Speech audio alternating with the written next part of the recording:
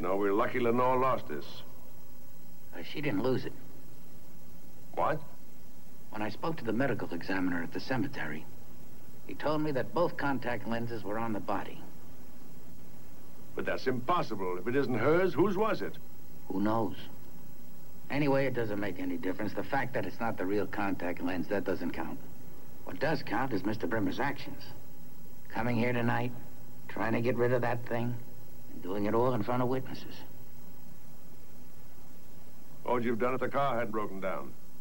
You couldn't set up this trap. Well, I guess we would have found some other way. You know what this place reminds me of? Just seeing all these cars. You know, in our neighborhood, we had a bunch of jokers. I mean, we were a real wild bunch of guys. And we figured out a perfect way to put a car out of commission. You take a potato, you stick it in the exhaust pipe. It doesn't cause any damage, but the car won't start. It was a terrible thing to do. And I got a feeling that the reason I became a cop was to make up for all those jokes I played when I was a kid.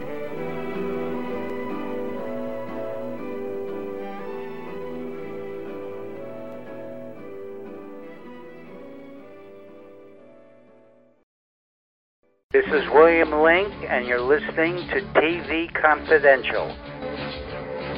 Ed Robertson, along with our guests Joseph Doherty and David Koenig, as we continue our special roundtable discussion of both the original Columbo on NBC during the 1970s and the revival of Columbo that aired on ABC in the late 80s, early 1990s. David Koenig, author of Shooting Columbo, The Lives and Deaths of TV's Rumpled Detective. Shooting Columbo, available wherever books are sold through Bonaventure Press. You can also find it Amazon.com, BarnesNoble.com, wherever books are sold online. Joseph Doherty, Emmy Award-winning writer, director, producer, such classic shows as 30-something, Saving Grace, Pretty Little Liars. Also the author of the award-winning stage production, Chester Bailey, Joe's new book, A Screenwriter's Companion, Instruction, Opinion, Encouragement, is available for pre-order right now through Amazon.com. Tony Figueroa is also with us, along with Dan Farron of Story Salon. When we went to break, Dan was talking about Jackson Gillis's contributions to Columbo, including the classic episode Suitable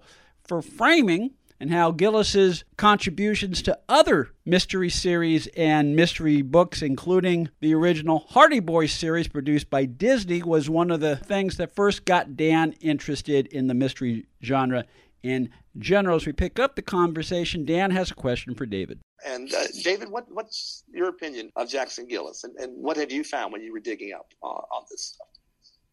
Just immensely talented, and probably the most underrated of the, if you had a Mount Rushmore of the people most important to Columbo, he would be in contention to be up there. Yet he's everybody, you say Levinson and Link and Patrick McGowan and Peter Falk, of course, but then, to me, Jackson Gillis would be right next, because it's just so many of the innovations through Columbo and sort of establishing how an episode, a good episode at least, should be written.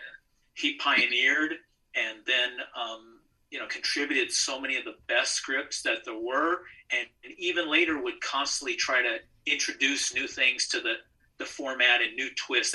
That's a difference between a Jackson Gillis script and one of the often lesser scripts would be. The lesser script might there be a murder with a clue, and then one by one, Columbo would uncover those clues until he pinned the guy with the big gotcha clue. And Jackson Gillis always liked to switch it up in the middle, halfway, 2/3 of the way through. All of a sudden, it was a totally different story, and you're like, "Wait, what?" That's even I'm not crazy about Last Salute to the Commodore, but I just love the idea of and probably his original script of. The person everybody thinks is the murderer, and then, an hour in, he's dead. And it's like, wait, what the heck? I've been watching this all wrong. And he's got Suitable for Framing and almost every episode. Well, Suitable for Framing has it's the other years, like when you find out it's about who inherits, whether or not you inherit, and it's like, yes, I killed someone, but I needed to kill someone in order to frame someone. That it's like just going into the third act kind of twist. Exactly. Joseph Doherty is with us via Zoom, along with David Koenig. Joe Doherty, Emmy Award-winning writer, producer, director, and playwright, while David Koenig is the author of such books as Shooting Columbo, The Lives and Deaths of TV's Rumple Detective. Dan Farron of Story Salon is also with us, along with Tony Figueroa. We're glad you're with us as we take a deep dive into both the original Columbo from NBC and the ABC Columbo from the late 80s, early 1990s. Shooting Columbo by David Koenig, available wherever books are sold online. Stay with us, folks. We'll be right back. Joe. Well, you know what? I just realized something, and again, I think it's something that David mentions. The book is the one real setback between the ABC shows and the NBC shows is they couldn't cast big enough stars to be the murderers. And you were left with, in a lot of the cases, good actors, some better than others. But that great confrontation you knew was going to begin from the entrance of into this ordered world of homicide. There was going to come someone who was just observant. I mean, Dan and I talk a lot about Falk's speech in Mile High IQ when he talks about how when I got in the police force, I knew there were a lot of people who were smarter than me and better than me. But if I really worked hard, I'd be good at this, and I really love my job. And that's a kind of textual moment with a character. Sounds like something Falk would have asked for specifically. And I'd like to know a little bit more about how, because we did talk about how like he just wanted the character to have a broader life. But we just love this guy going up against people who had more money than we did. And it's with the exception of Donald Pleasance, who I think we all wanted to get away with it. And to some extent, Johnny Cash. Yeah, but it's like even when the form was a little dented like that, or with John Payne taking the rap for Janet Leigh when you discover the murderer who may not have remembered committing the crime. And Peter Falk is in a tuxedo. I also want to thank you again, and then I'll shut up and stop gushing. But I want to thank you for going into detail with Prescription Murder, the play. Because when I read the play, I was thrown for such a loop because the ending is different. Yeah. And if I'm remembering this right, you basically said Joseph Cotten didn't want to play it that way. Yeah, well, they didn't want Joseph Cotten, who's the big star and was the lead of the movie, to be everybody to hate him leaving the theater. So it was like, he had to have a change of heart at the very end. Oh, thank goodness, I'm going to confess now, and then you don't feel so mad at him that he committed this cold-blooded murder. But it works better. I like the movie better. Yeah. Oh yeah. Well, we talked about this the last time you visited us, David. It's sort of a happy accident that there's a Columbo series to begin with, because had the play, had the stage version of Prescription Murder taken off beyond the original production, I forget the venue. You'll correct me, but it was but besides Joseph Cotten, it starred Agnes Moorehead. Had it not been had that coalesced better than it actually did, the play may have gone on and toured, and Levinson and Link would not have had the liberty to develop the series and improve upon the play as they did with Prescription Murder, the movie, which they were able to do when the rights to the production reverted back to them. That's probably true. We don't know because it didn't happen, but it was not. And the big turning point was the death or leaving the cast initially of Thomas Mitchell, because he was only, I mean, everybody makes a big deal about, Thomas Mitchell was the originated this role, but he only played it for a few weeks, and then he got terminally ill, had to return to California, and for the rest of the run, they had the understudy played the part of Columbo, which is the big, that's the key. Even though it's not the lead, it's the key. The whole thing turns on that. He was the one. Thomas Mitchell was the one who would get the standing ovations at the end because he's the unique character that everybody loved, and the understudy didn't have that sort of impish flair that Thomas Mitchell did. So once he left the production, it was no longer sold out every night, and they started blaming Levinson and Link, and it sort of petered out and never did make it to Broadway. David, I want to ask you a question that's it's kind of a hypothetical question. It's not really kind of fair to throw it at you, but I'm just curious. Prescription Murder and Ransom for a Dead Man, the two pilots. Right. If they had decided to go with Prescription Murder, what do you think that Columbo would have looked like? I mean, would it have eventually evolved into the Ransom for a Dead Man Columbo, or do you think it might have had a few bumpy episodes there? If they would have gone straight away? Yeah, straight away. I think it would have. It probably would have eventually ended up to the Columbo we know now, instead of the fellow with the nicer suit and actually a haircut, and he shaves and he's not the big slob, and he's got a nice shirt, a nice tie, and it's not sort of halfway hanging off, and it's the same character, as written in the play, in the screenplay, but not quite anywhere near where Peter Falk would take it.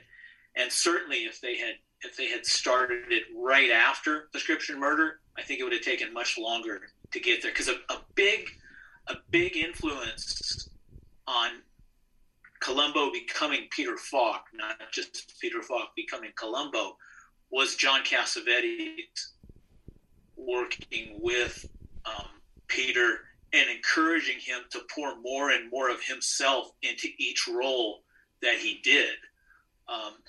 And that's what happened with Columbo, is all the things we love about him are the things that Peter Falk pulled out of himself to build into that character. The skeleton of the character was there in Prescription Murder, and even the main catchphrase was there. But if you watch it, what's missing is the three-dimensional person he became by investing himself into that. And that's why everybody you talk to who worked with him through the show would say, yeah, Peter was Columbo. He was always forgetting stuff, and he was, obscenely polite, and slow, but yet really whip smart. He's a super genius guy. I mean, he was like an accountant, a financial person before he became an actor. And this guy that just everybody loved, even when he drove him crazy. It is interesting because you look at Prescription Murder and then you look at Ransom for a Dead Man, and it's all, something's happened between those two pieces because it's all there. Yeah. It's remarkable, and and it's a great scene, and he's playing against Lee Grant, and but he has a haircut, but he's still trying to borrow a pencil in Prescription Murder. Yeah. Now the pencil gag, that was Peter Falk's idea, right? That's what I always heard. Legend. That was just to throw off the guest star. Yeah, I don't know. I think that was an original conception for the character dating back to the play, is that that was sort of a little bit of a shtick thing, that he should sort of underplay everything and, constantly looking for a pencil and, whatever he could do to be unassuming, and rather than come in and seem like he knew what he was doing, so that the villain would, oh my gosh, I'm this millionaire genius, psychologist or doctor or whatever, and here's this schmuck, who just, hasn't showered in 3 days, and look at it, he's got a hard-boiled egg in his pocket, he's looking for his dog, and whatever, and how he acted lent itself more to that caricature that they thought they were they were seeing, and it took them, some people, maybe Robert Culp, it might bug them a little quicker, and others it'd take them an hour before they realized, oh, crud, he's not the idiot I think he is. There's, oh God, it's, pencils, dropping things, one more thing, the dog, the car. But first of all, I don't think there's an actor like Falk working today who would really be entitled to that kind of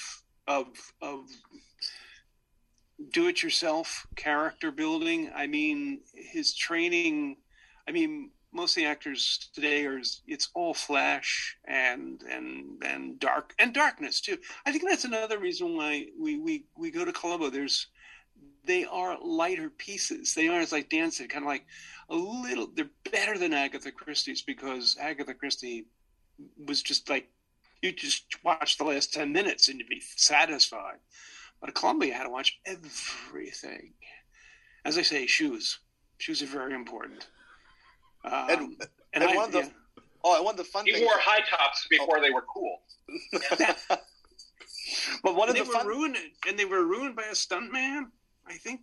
It was in that Janet Leigh episode where he has to figure out how did she get from the upstairs to the downstairs back again, and how she did it was going through a tree. So he had to go off a balcony into a tree. And so the stuntman, for some reason, they let the stuntman wear Peter Falk's own shoes. And he broke his ankle, and the only way they could get the shoe off was to cut it. And if you look, after that, he'd either wear a slightly different pair of shoes, or he'd wear the same shoes that had been stitched up. And you could see that years later, they auctioned off the shoes or donated them to somewhere.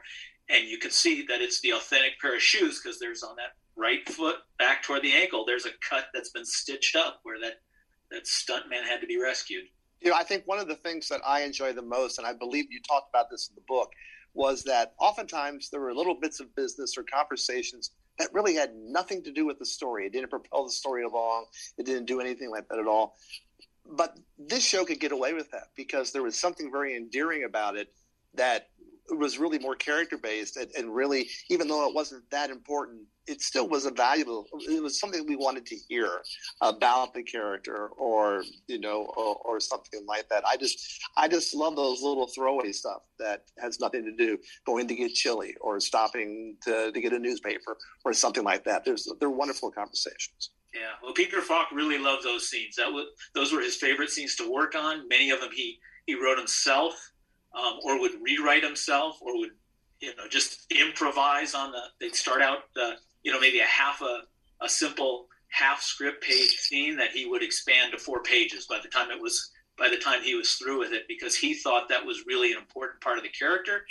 And in the beginning, the people who worked on the show were people like Levinson and Link and Dean Hargrove, and people who were into the mystery and the story as much or more than they were the character. And then later on in the NBC years, you had people like Patrick McGowan and Elaine May and Richard Allen Simmons, and then most of the people who worked on the ABC years who liked the character a lot more than they liked the story and the mystery.